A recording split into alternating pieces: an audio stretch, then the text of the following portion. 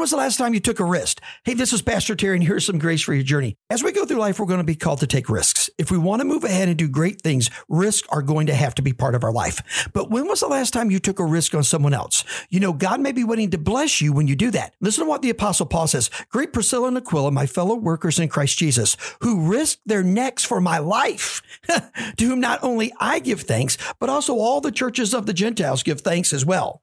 Paul said, there are these people who risk their necks for me, and thank them. Be appreciative. When was the last time you stuck your neck out for someone? Maybe God's calling you to do that today. He'll bless you and give you unbelievable grace for your journey.